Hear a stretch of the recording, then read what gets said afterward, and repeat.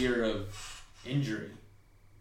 I was DGAF all the way as far as competing, and then I had a throbby, achy bicep, and I threw through that no problem. Like every game, like would be throbbing. At the end of the game, I couldn't even like bend it, but I was fucking throwing fwags. And then once I took I pulled something in the back of my shoulder, and then I took a little bit of time off. Came back 5 days later to play catch. My elbow felt like a rock was stuck in there.